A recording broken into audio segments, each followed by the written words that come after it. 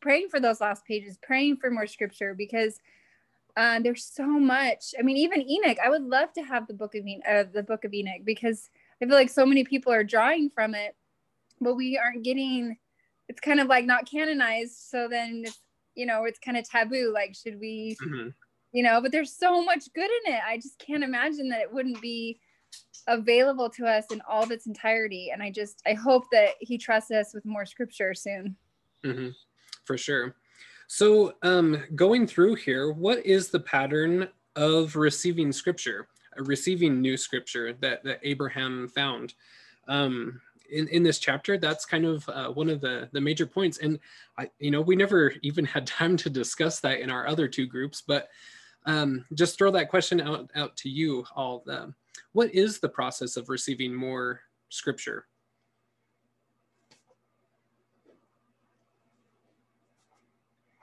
Is it? I know that the missionaries, we had a couple from our ward that served in Russia for a while. They're medical trained, and the authorities told them while they were there, if they heard of any rumors or any stories of ancient records, that they were supposed to pass that on. So, interesting. The brethren are looking in some of those places, at least. I'm sure it'll come by revelation probably, but you never know. Yeah, for sure. That's very intriguing. I've never heard of that ever being asked of missionaries, or, getting their feelers out there to see if there's any things that have been discovered. Yeah. Here in this chapter, yeah. I was just thinking about how Joseph Smith came upon the papyrus, and those from the mummies and stuff. That's such a odd story, but that it was divinely, it got there. But I mean, it's kind of interesting how that came about, for that we got the pearl of great price. Yeah, for sure. There's quite a few, like in the Restoration anyway, that there's miraculous events or things that just happen that bring forth these ancient manuscripts and things like that. And as found in this chapter with the book of Abraham, just Abraham in general, that Abraham received these things directly from the Lord, or from the angel of the presence, Metatron, Enoch, that these things are bestowed upon him or passed on from generation to generation. There's lots of different modes of receiving revelation. But one thing to note, that we can receive our own personal scriptures as well. They're not going to be the canonized version for the whole church, but we have, anytime that we are moved upon by the Holy Ghost, that can be scripture in and of itself to us. We have a continuing conduit of revelation for our personal lives. And anyway, I think that this Hear Him initiative and really the emphasis on connect with heaven, do whatever it takes to connect yourself there, because the church is moving rapidly, and the whole principle behind we're not ready for it because we don't even study the stuff that we have. Our church is a worldwide church, and there's many just barely discovering the Book of Mormon and the interesting doctrines that are there. There may be little snippets that are going to be provided to us through direct personal revelation and insights there. Different possibilities, but I love hearing how Abraham found all of these records and things. It's very motivating, very inspiring to look forward to, because as it happened to Abraham, he's a type and pattern for the last days, for all of his posterity. Everything that he did, his servants or his posterity will follow that same pattern. Cameron, can I just ask a question of everyone? Yeah. I'm just curious, because you talked about, the Hear Him initiative and receiving our own revelation. And I know that this past year, I feel like I've received, along with my husband, more revelation, just for our family, warnings of things we needed to do with our kids or be aware of. I'm just curious if others have been doing that same thing. And I'm not receiving like enough, like, I mean, it's not all the time. And my husband and I were just talking about, oh, I don't feel like I'm receiving as much as we had been. I'd like to get where we're receiving more, maybe, being guided more frequently. And I was just curious from everyone else, if you had felt that this past year, and what maybe you're doing to increase that revelation. Yeah, great question. I'd love to hear everyone's responses on that too. So can you guys hear me? My sound is kind of muffled. I recently was talking to a friend about this, and I think I definitely started receiving a lot more revelation this last year, just being more awakened and having a desire to do those things. And all of a sudden, I kind of felt like I was receiving so much, and all of a sudden it kind of came to a halt. And all of a sudden I felt like the door was closed. And it was really frustrating for a while. And it took me, I was led to a talk by President Nelson, pretty recent, that I'm blanking on the name, but it's the one all about revelation. And he says in it that sometimes the doors or the heavens will feel like they're completely shut off. And that's kind of just part of it, like almost like building our faith of like, we still have to keep trying and desiring that, even if we're not getting it all the time, is kind of what I got out of it.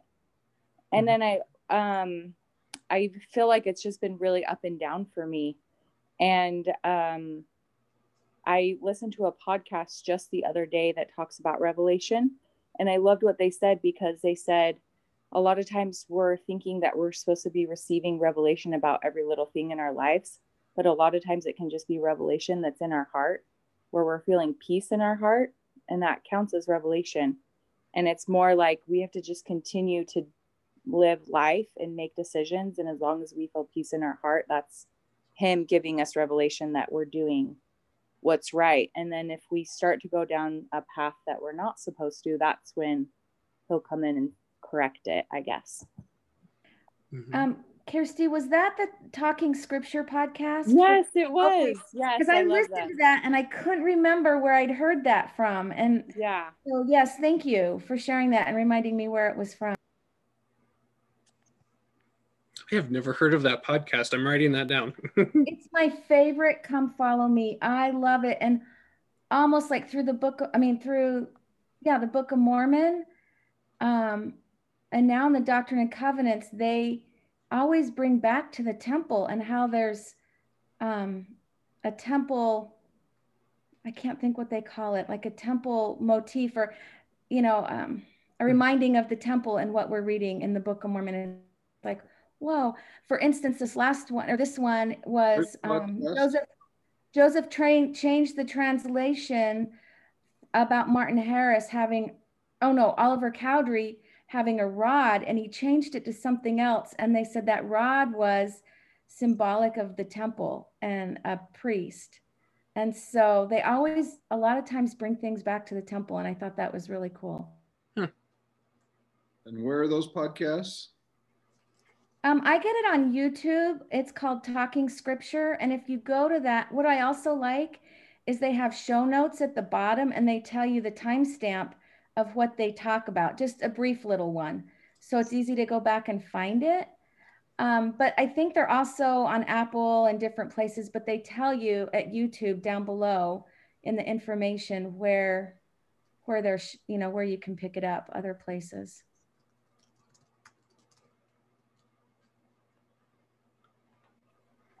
So I love that last comment, and it reminded me, I've read this in a couple places, but the one that I'm remembering is from the book Following the Light of Christ into His Presence.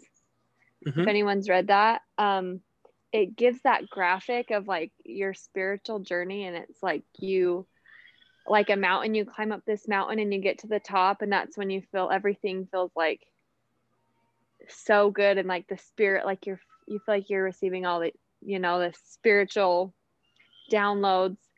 And then it's followed by a period of struggle, like where you go down the mountain. And then you have to start climbing it again. And every time you reach like a spiritual height, you get to go down and climb again, just to test your faith, I think, and to give you that strength, gaining that spiritual strength.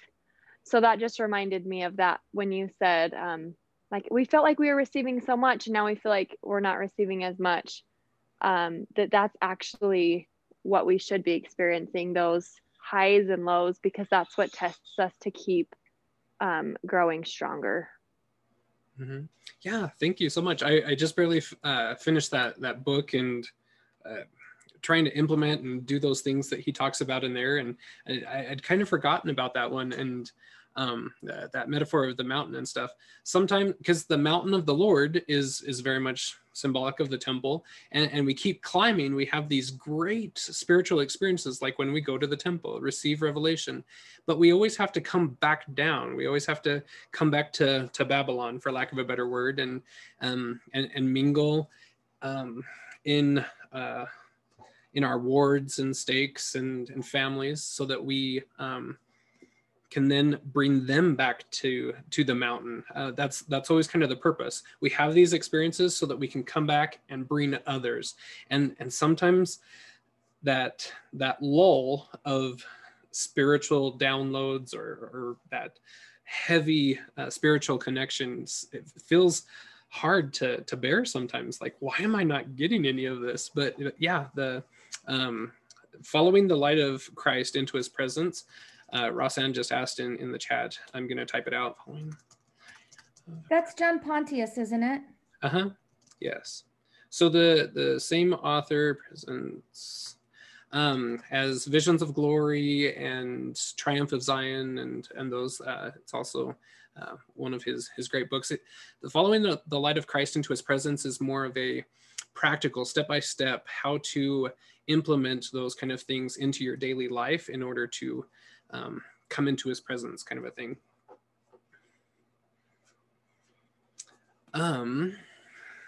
Yeah.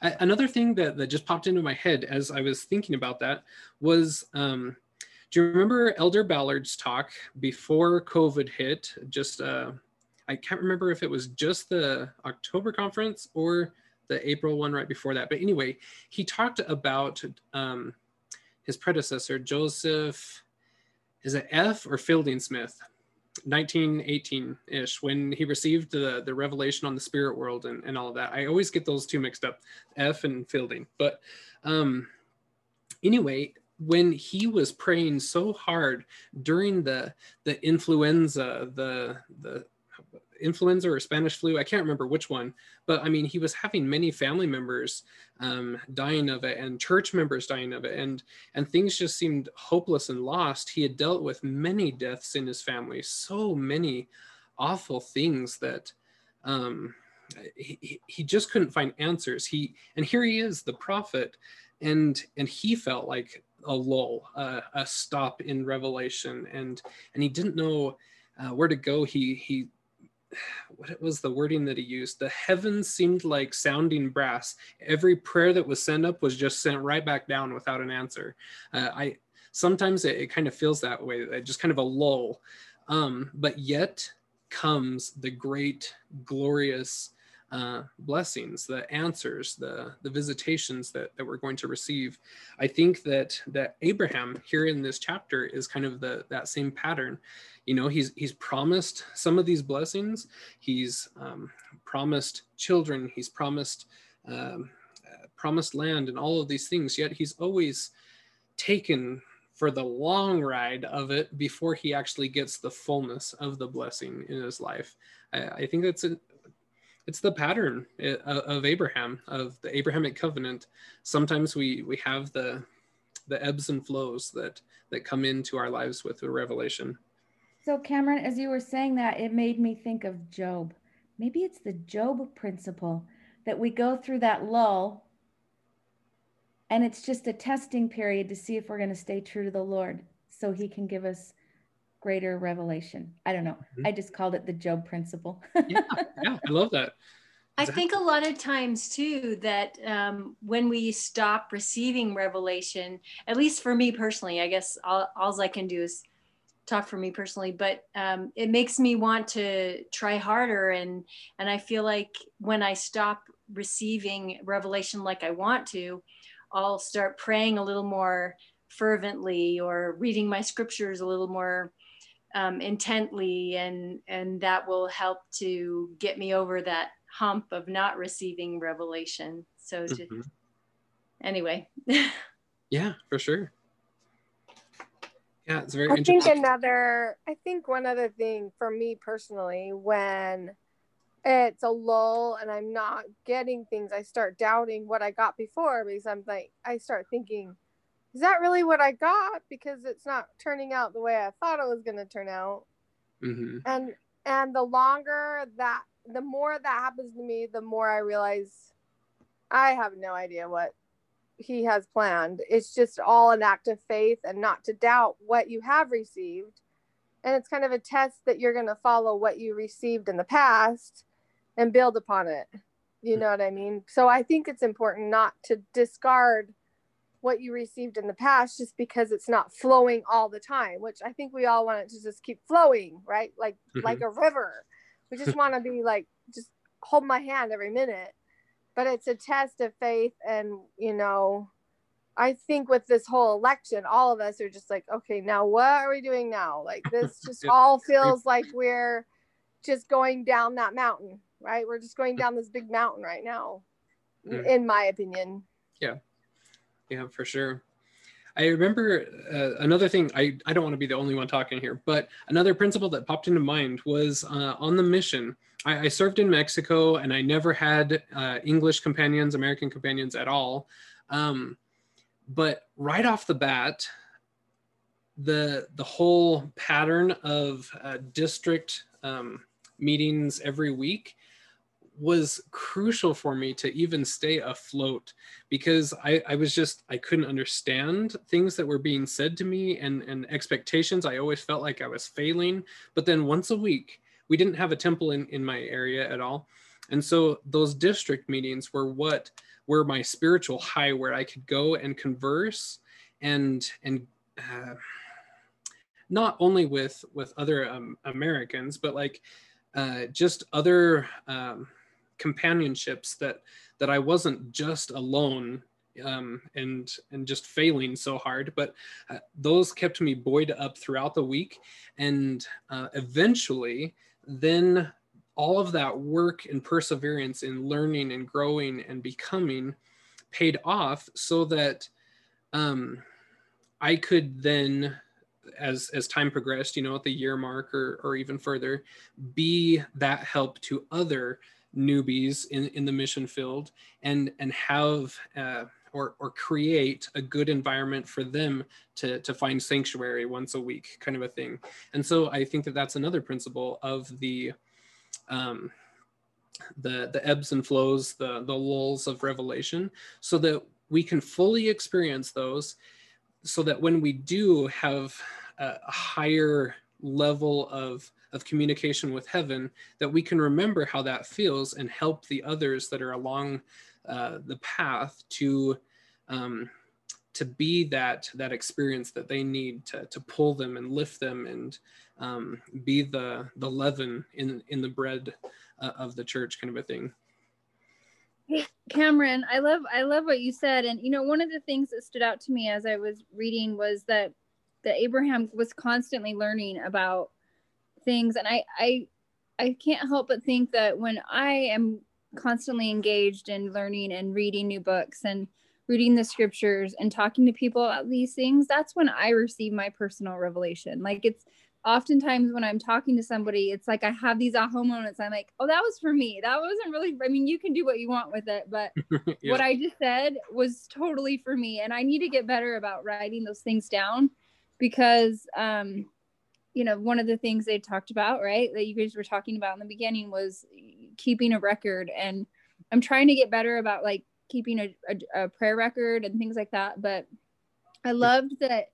I mean, that was probably one of my favorite parts of this chapter, was his example of constantly learning about the cosmos, the creation. Like, and I really think that as we do that, the personal revelation, maybe it won't go down so much, right? So if we're constantly trying to engage in learning, then our lows won't be quite so low. And I'm not saying that, I mean, maybe that's what some do. And I know for me, I need to practice that to be able to tell you if that's totally true. But those are my thoughts on that. Mm-hmm. Yeah, thank you so much. That's exactly where my brain's kind of going along that same route. And I'm with what she said, this concept that we need to record the things that happen to us, the good experiences, the promptings we have that we act on. In my journal, you know, from front to back is the normal day or weekly entries that I put in. I'm not great at daily, but usually once a week or every other week, I'll get it written down.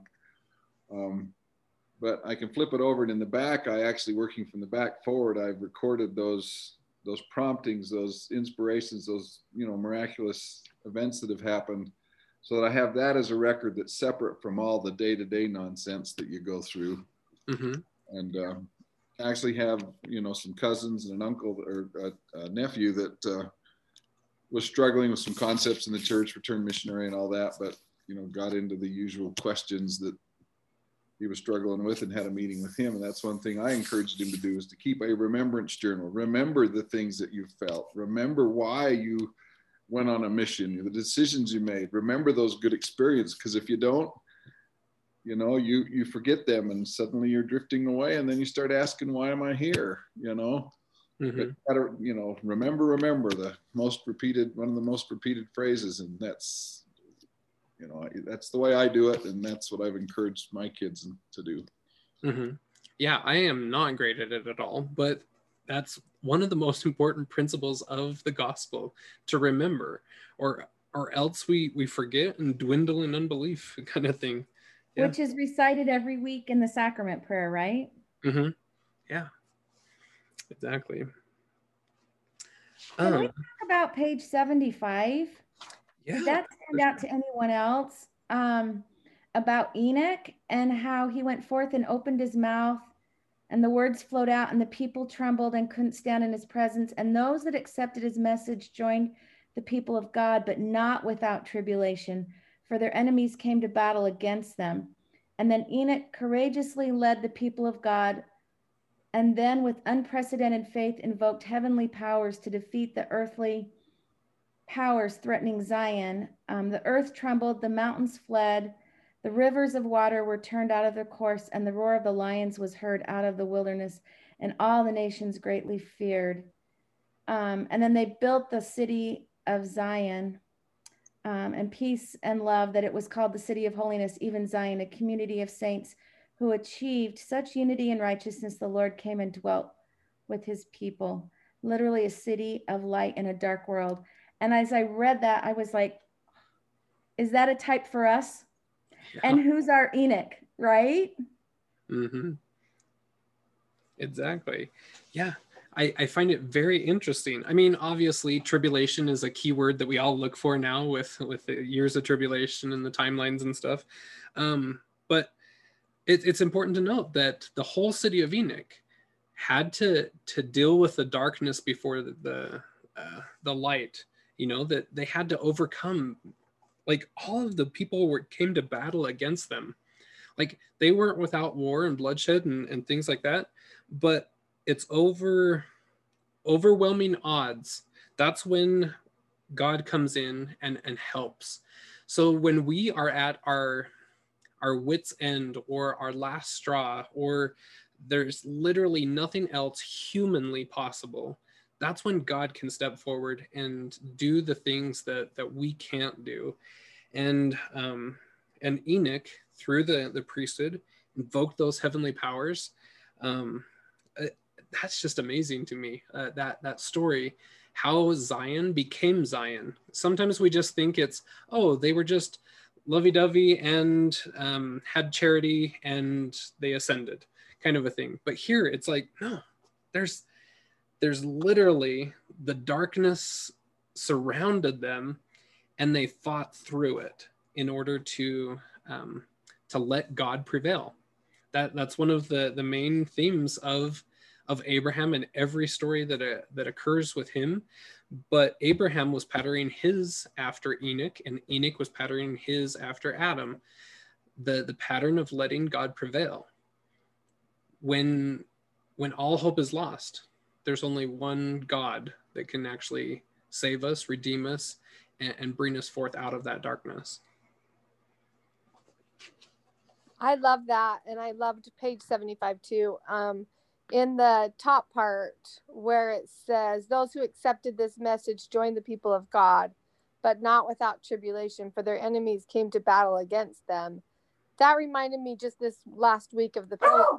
Sorry, my dog's barking. The pillow guy this last week in Kohl's and Bed Bath & Beyond said they wouldn't sell his products just because he backed up Trump. Like, it's getting to be like, if you dare say anything, you're going to pay a consequence for it. And which is exactly what this was like. And like, you're right. Like, only the Savior can fix all that. Like, there's not a lot we can really do. Yeah, exactly. There's going to be a time when Christianity will fall out of the mainstream. Just even being a Christian will be that type of persecution for everyone. That's going to be a hard thing to go through. That's going to be some dark times. You know, we hear of those similar situations in Scripture when people have to pray in secret and seek God in their own private chambers, their own private closets. Even Daniel, I'm teaching a class on Daniel right now, and that's what's coming to mind. But even when Darius issued the order against his own will, kind of a thing, everyone has to pray to none other but Darius, and he, Daniel, goes into his house with the windows wide open and, you know, bring on the lion's den. I'm going to pray to my God 3 times a day, kind of a thing. That's going to be a challenging thing to face. And we know that it's coming. That's why we have some of the prophecies that we do to brace us for that kind of a challenge. But eventually we know that being on the Lord's side is the correct side to be on, and he will deliver. He always makes good on his promise. I think that goes along with last week's Come Follow Me of learning to fear God more than men. Yeah. A lot of times is a lot easier said than done. Yeah, for sure. Yeah, sorry, I forget to keep up with chat or whatever, but Libby says that obedience ties perfectly into the talk from Christofferson, and it does. Perfect segue into there. Let's go to page 73. It's in the section called What Abraham Learned About Cosmos and the Creation, Fall, and Atonement. So let's talk about Moses chapter 6, 59 through 62. What insights did you all have from Christofferson's talk, from diving in and studying that principle of water, blood, and spirit? How is that relevant to this chapter and story, and how is it relevant for us? What do we need to pull out of that principle, that pattern?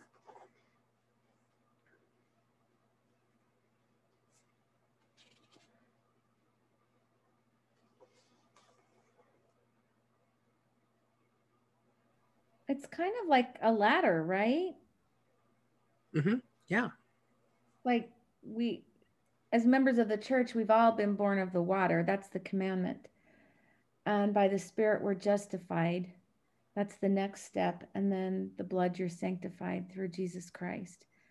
But I'm not sure I completely understand it.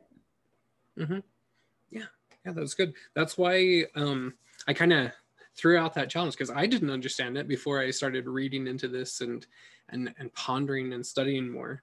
But it's so, when I finally had my aha moments, I was like, oh my gosh, this is the crux of everything here that Abraham's learning is water, blood, spirit.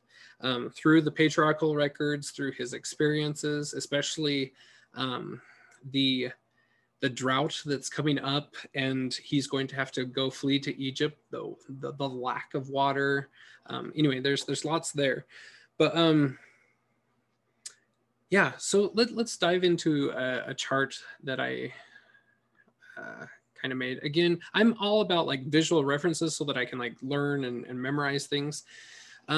So throughout this chapter and in the next chapter as well, I pulled out every time that water, blood, and spirit, or those same principles, even though they might come in different wording, are put across together. So each row is when they're found together. So in his talk, we live by the commandments and are purified by the water, sanctified by the blood, and justified by the spirit.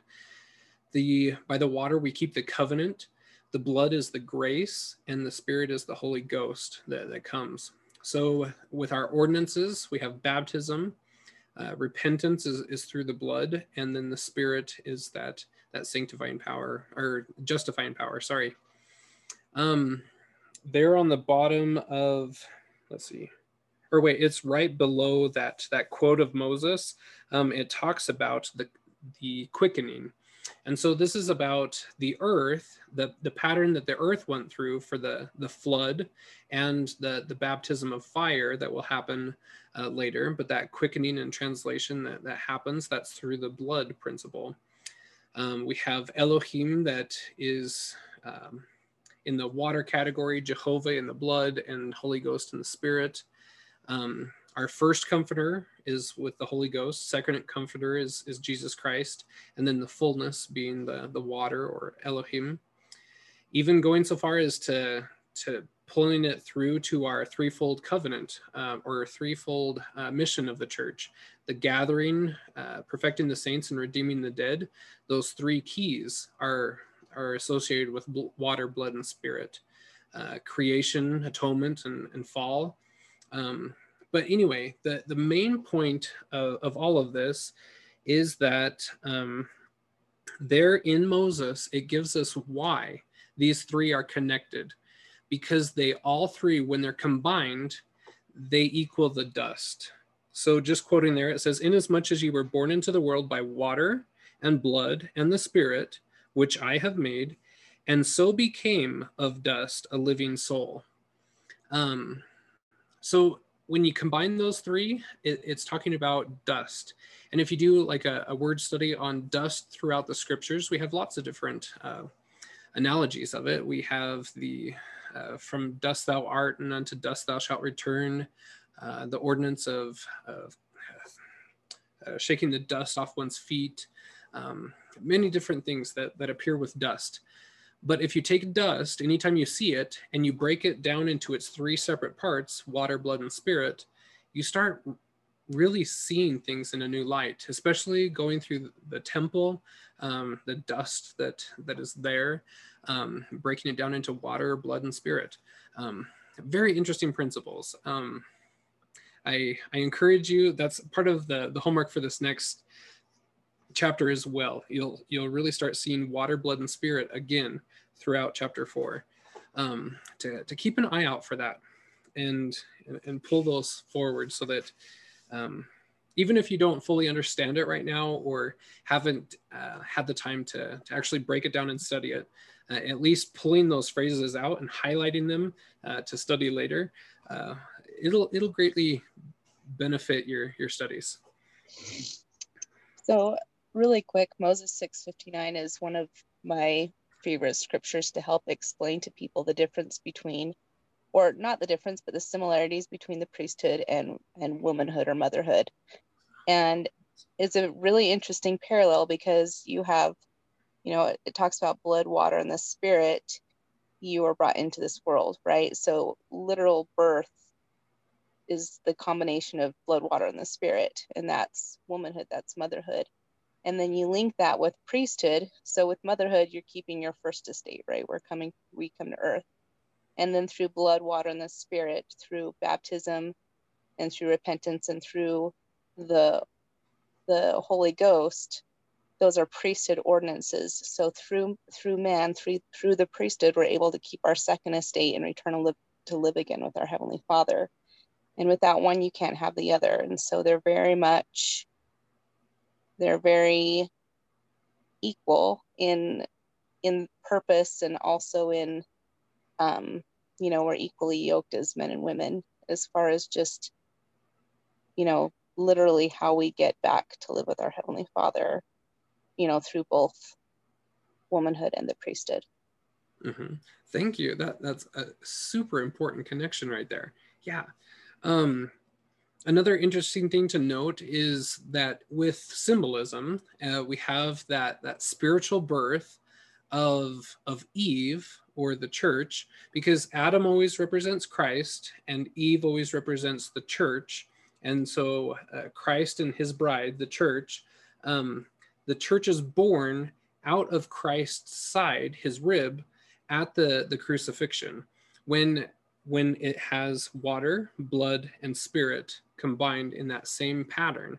So that's why it's important that the scripture references that they pierced his side and water gushed out, that we have that spiritual birth of the church at that moment there. I find that that's a very interesting parallel that that also points back to that womanhood versus priesthood and the two estates. Yeah, that's a very good way to put it. I love it. Adam equals what? Eve is always the church and Adam was Christ. So Adam and Eve, their marriage is always tied to Christ and his church, that marriage. The bridegroom and the bride. That's found in lots of different places. But one of the interesting insights that really ties it into our temple experience is a book by Alonzo Gaskell called The Truths About Eden. Is it Truths About or Truths On? The Truth About Eden is the name of the book. Anyway, he talks about those metaphors and symbols in the temple and how they bring it forth into our current symbolism and stuff. I kind of butchered the way I said that, but anyway, very good book about symbolism in the temple.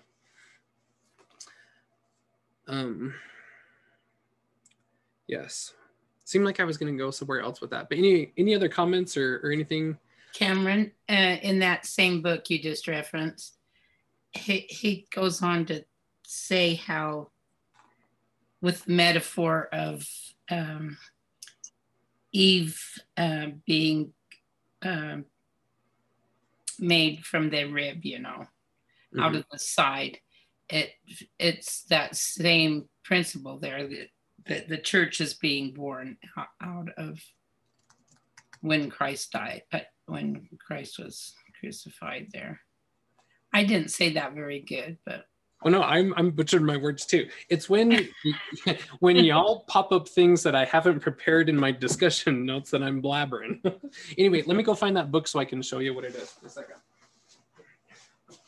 So, Darlene, just so I get this right, so the church is born out of Adam's or Christ's rib.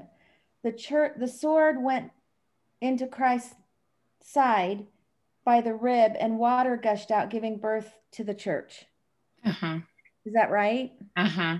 Okay. Because the church wasn't able to be born until Christ died. And so that's why we get the metaphor in the symbolism in our temple ceremony about the Eve coming out of the side. I think it's also in the scriptures, right? Mm-hmm. Yes. Okay, that's super interesting. I've never heard that before, so thank you.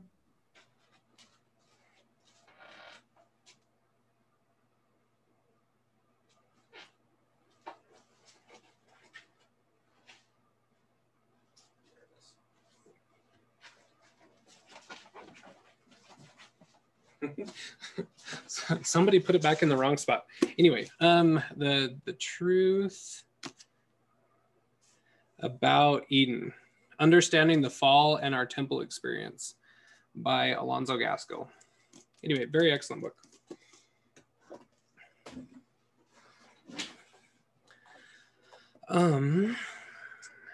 Anyway, yes. I find that there's so many temple patterns in this chapter, in chapter 3. And I love that you brought up that Talking Scripture podcast and how it always goes back to the temple, because it does. Everything goes back to the temple. And that's where we learn mysteries, where we learn our true connection to God. That's where we receive our gifts. We're given our own scripture and scepter and all of those things during our endowment. So we're following right along the Abrahamic covenant. The same things Abraham did, we are doing.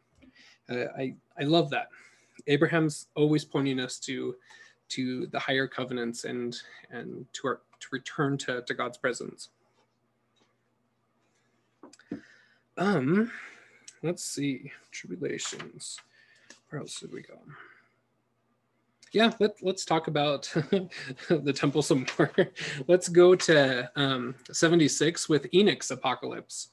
So interesting to note that apocalypse, the word broken down into its Greek form is apo, which means or undoing of something. And then calypse is covering. So it's the uncovering or unveiling of something. A lot of times we think of apocalypse as being end times or tribulation or battles, but yet apocalypse just means an uncovering or an unveiling. So every time that the prophets went up to see God or have the panoramic vision, they're only being unveiled. Their eyes are opened and able to converse with God face to face. That's what apocalypse means. So here on page 76, it talks about Enoch's apocalypse, his unveiling, when he was able to receive his endowment. What insights and things? I'm talking too much. I want to hear your guys' thoughts on Enoch's experience here. One of the first things I noticed is he describes, being in the presence of God. Much like Joseph's first vision, he thought, everything was on fire. It was alight. Joseph thought the trees were going to burn. Mm-hmm. Here you have the fiery chariot, the fiery transport. The glory is so bright. That's what it reminded me of. Mm-hmm. For sure.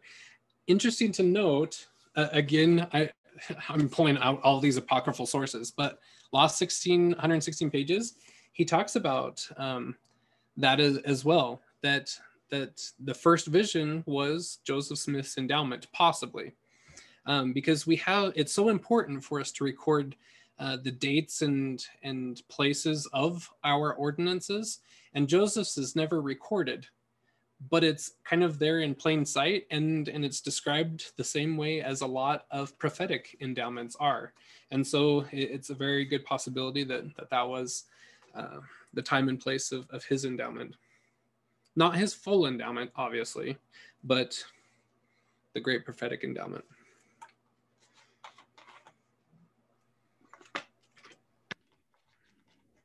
At this time, when Satan's taking all things of the Lord and twisting them to be his, I thought it was super interesting on 76, and I think it was also on 75. It was in two places where it talked about the rainbow and the covenant. And I thought that was super, super interesting. Yeah. Because we see that different today. And it really gives either a lot of jubilation to the wicked today or a lot of agitation to the righteous, where it should be the opposite, right? Yeah. Yeah, exactly. Yeah, it's interesting, just the whole concept of rainbows in general. I've always tied them directly to Noah. I have never once before this book or these principles tied it to Enoch. I had no idea that it was originally Enoch's covenant and what that covenant really meant. Like, what were the two promises of the covenant of the rainbow? It was renewed with Noah for sure, but it's Enoch's. Enoch was the originator of that covenant.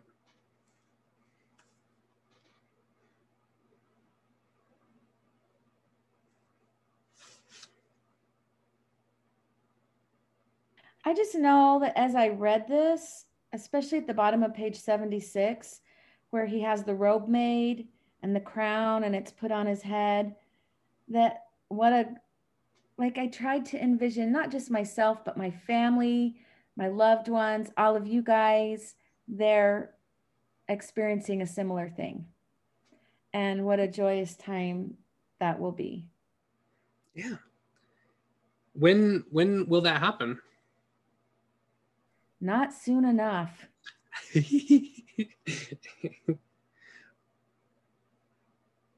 I don't even know where. What if you've already done it? This is his endowment. I think that we've all experienced this. It's obviously in a different way. It's not in God's presence, but it's definitely in holy places, and these things happen to us there. So these are the holy relics that are presented to the faithful. So we have we're being anointed and clothed in glorious garments, and then ushered onto a throne, presented with tablets and a royal scepter of cedar. We're presented with those symbolically. A robe of honor and a royal crown is placed upon our head. But all of that we've gone through is just like a practice. Like it's not, it's the spiritual, it's not, or maybe it's the physical, not the spiritual yet, right? Mm-hmm. And that's what I'm talking about, is that the time when we all will actually get that full on. Yeah. Because right now we're just, well, actually, I wish we were just practicing. We haven't been practicing since April, right? March. Exactly. But that's all we've been doing is practicing. And I'm looking forward to the time when it actually happens. Totally. Yeah, I got what you mean now. Yeah. Yeah. So it's interesting to note that our ordinances are kind of in two parts. That the first part is the practice, the first anointing, and then we'll receive a second anointing when we are going to be called up and actually called as kings and queens and gods and goddesses and things like that. That the day will come when those things actually happen. And that's what the second endowment is. And it is an ordinance that's practiced today. Mm-hmm. Of course, those that receive it are commanded not to share it, and mm-hmm. so you don't get to hear about it. But my mission president was Bruce R. McConkie. Oh, really? And we had I was in the mission office at the time, and we had a district meeting where we got to ask questions, and Bruce R. McConkie had said, how does this happen? Is there a recommendation process? And he says, no, there's not. It's direct revelation. The prophet will get prompted and mm-hmm. somebody will get a phone call. Earlier, you can study the history of it. And earlier in the church, there was a recommendation process whereby stake presidents could say, I think this is someone that's worthy of it. And they would send the name to Salt Lake, and they'd either get an approval back and it would be scheduled, but they halted that after a while. And now I don't think it happens quite as often, but mm-hmm. there's an ordinance in the temple. Prophet holds the keys to give it. I think the 12 hold it as well. Mm-hmm. And someday, this doesn't happen to happen in this life, but someday we will be called up mm-hmm. and get that. Sure. If anybody's interested in that, there's a book called The Development of Temple Doctrine, and she goes through all of those ordinances at the beginning of the Restoration and kind of where they ended up and who has the keys to those and things like that. It's very interesting read.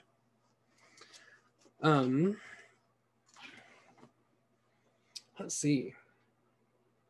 Where do we go from here? All right, so let's go into the names of Enoch. I find it so interesting that he has so many names. I had no idea. I mean, we just know him as Enoch, but what was it? Up to like 70 names or something like that? Yeah, 70 names. Naar, the youth, Metatron. Metatron sounds so science fictional, doesn't it? But does anybody remember what the word metanoeo means? President Nelson defined it in one of his talks recently. Pop quiz you weren't expecting. But again, I think, go for it. New air or new breath? Yeah, so the change of that. So meta means change. So like metamorphosis, change of shape or things. Metanoeo is the changing everything about us, even the way we breathe kind of thing. So Metatron, Tron means agent. So Metatron means the agent of change. And Enoch is exactly that. He is the agent of change. He is the angel of the presence. He is the angel in charge of bestowing translation upon others. I find that very interesting. Even one of his titles, his name, means the agent of change. I think that's huge. That's why he's so instrumental in the story of Abraham, how Abraham desired those blessings, wanted those same things as the city of Zion, and he's literally sent Metatron in order to change his very character, even though it was pretty dang good just from his youth. But he had things to tweak and go through and trials to overcome. That's what the meta really brings into our lives, that change. Changing from the natural man, really.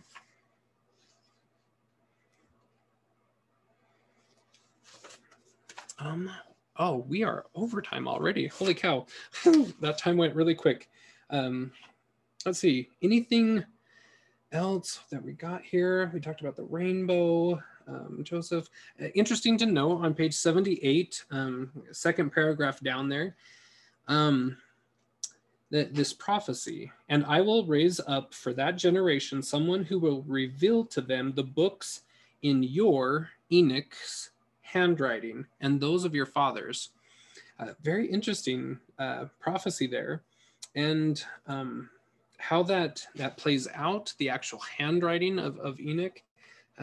There's many more great and glorious things that are going to happen in the restoration of all things.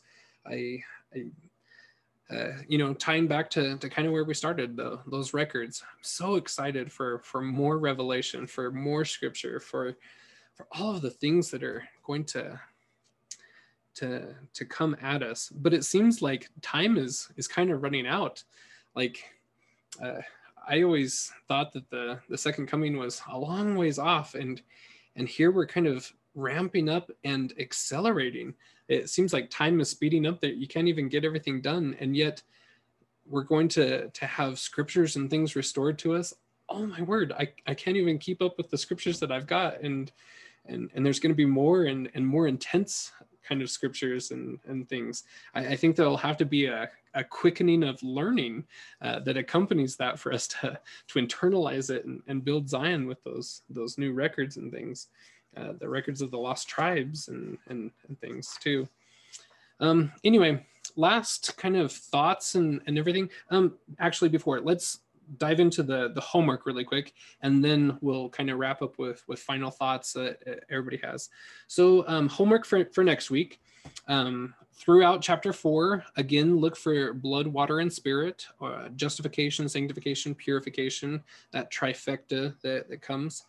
And then something that's going to be taxing, and you don't have to do it, but it's a challenge that I extend to you, is take some time, as if you were going to the temple. Set aside a block of time where you can just meditate and ponder and go through all of the words that you can remember of our ceremonies, of the baptism, anointing, initiatory, of endowment and sealing. Just try to remember the words, try to remember those blessings and things that are promised to us, specifically looking for the Abrahamic covenant in them. How rich our ordinances are in the Abrahamic covenant, because that's where they come from. Abraham. That's why we're doing these things.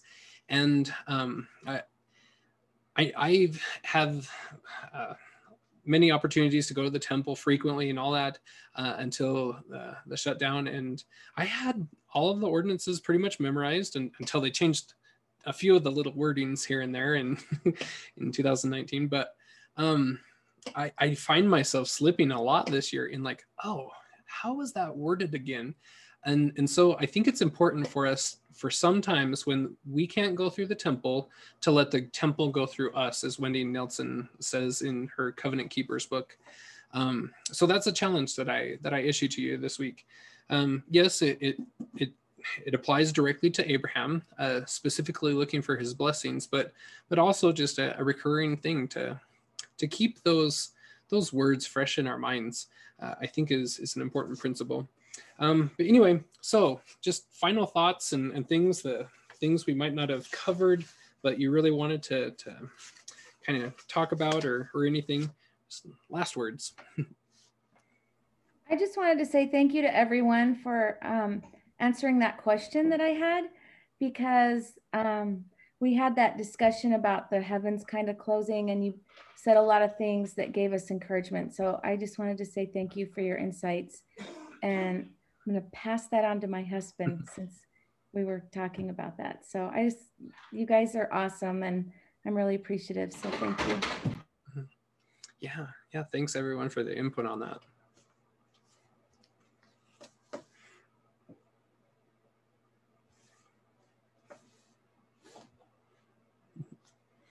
Well, if no one has any closing thoughts, we'll go ahead and end there. I'm so grateful for all of you. This class is like the highlight of my day.